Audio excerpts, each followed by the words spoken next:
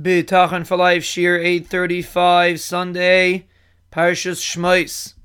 Today's shir is generously sponsored Leila Nishmas Meir ben Yaakov Yehuda, whose yahrzeit is today. The schus of Limud Torah and chizik of thousands and thousands of listeners should Be'ezras Hashem bring him an Ilui Neshama. We are analyzing the words Leise'une Elechara, and we explain that it's an eye-opening concept that David HaMelech is teaching us how to view negative occurrences, to understand that it's only an occurrence, so to speak. It's not the normal course of events. And the reasoning behind it is because the Rebbeinu Shalom has endless chesed, and therefore whenever the Rebbeinu Shalom Rachmana litzlan has to bring a difficulty, there's a very good reason for it, to help you attain perfection. And therefore it's not the standard hanhaga, so to speak. It's out of the ordinary hanhaga. And let's add one point to this discussion. Chazal tell us a concept of Imoy Anoichi B'tzara. The Rebbeinu Shalom experiences the tzara of every individual, be it big or small. The smallest inconvenience that a person experiences, the Rebbeinu Shalom also is in pain during that time. So if we understand that every time we are experiencing something negative, the Rebbeinu Shalom, quote unquote, is experiencing the same thing. So obviously, if the Rebbeinu Shalom is bringing pain on the person anyway, obviously there's a very good reason for it. A parent does not experience the pain of his child. He's uncomfortable, but he doesn't experience the pain. The Rebbeinu Shalom does experience the pain. And therefore, if he put you through this situation, it's obviously only the best for you. Because he is suffering in order to help you grow, so to speak. That means the Rebbeinu Shalom suffers when you suffer.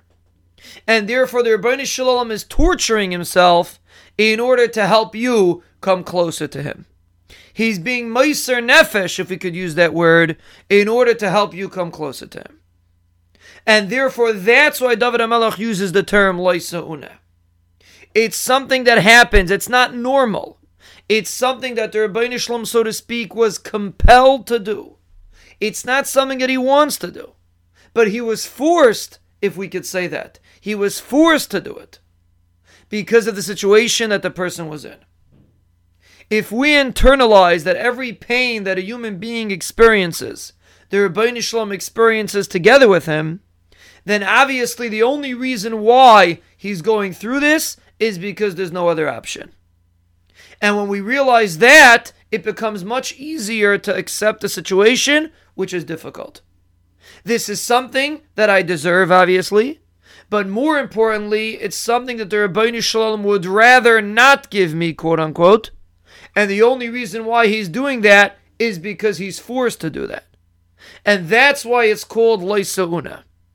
It's something out of the ordinary. It's a happening. It's something that's not normal. And the Rebbeinu Shalom is compelled to do it. But when we strengthen ourselves in our relationship through Emunah and Bitachon, the Pasuk says, Loi se'une elechara. Here is sponsorship information.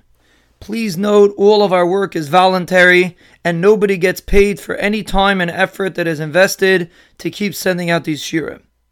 All donations go directly to upgrading our system and helping us reach more listeners. To sponsor one shir is $180 a day. To sponsor all of the shirim is $500 a day. Every donation, however, is greatly appreciated. To mail a check, please make the check payable to Congregation Kerem Shlomo, and please mail it to the Path for Life, 14 Janine Way, Jeanine Way in Lakewood, New Jersey, 08701. To donate by credit card, please contact us via email, shiurim@thepathforlife.com. SHIURIM at THEPATH 4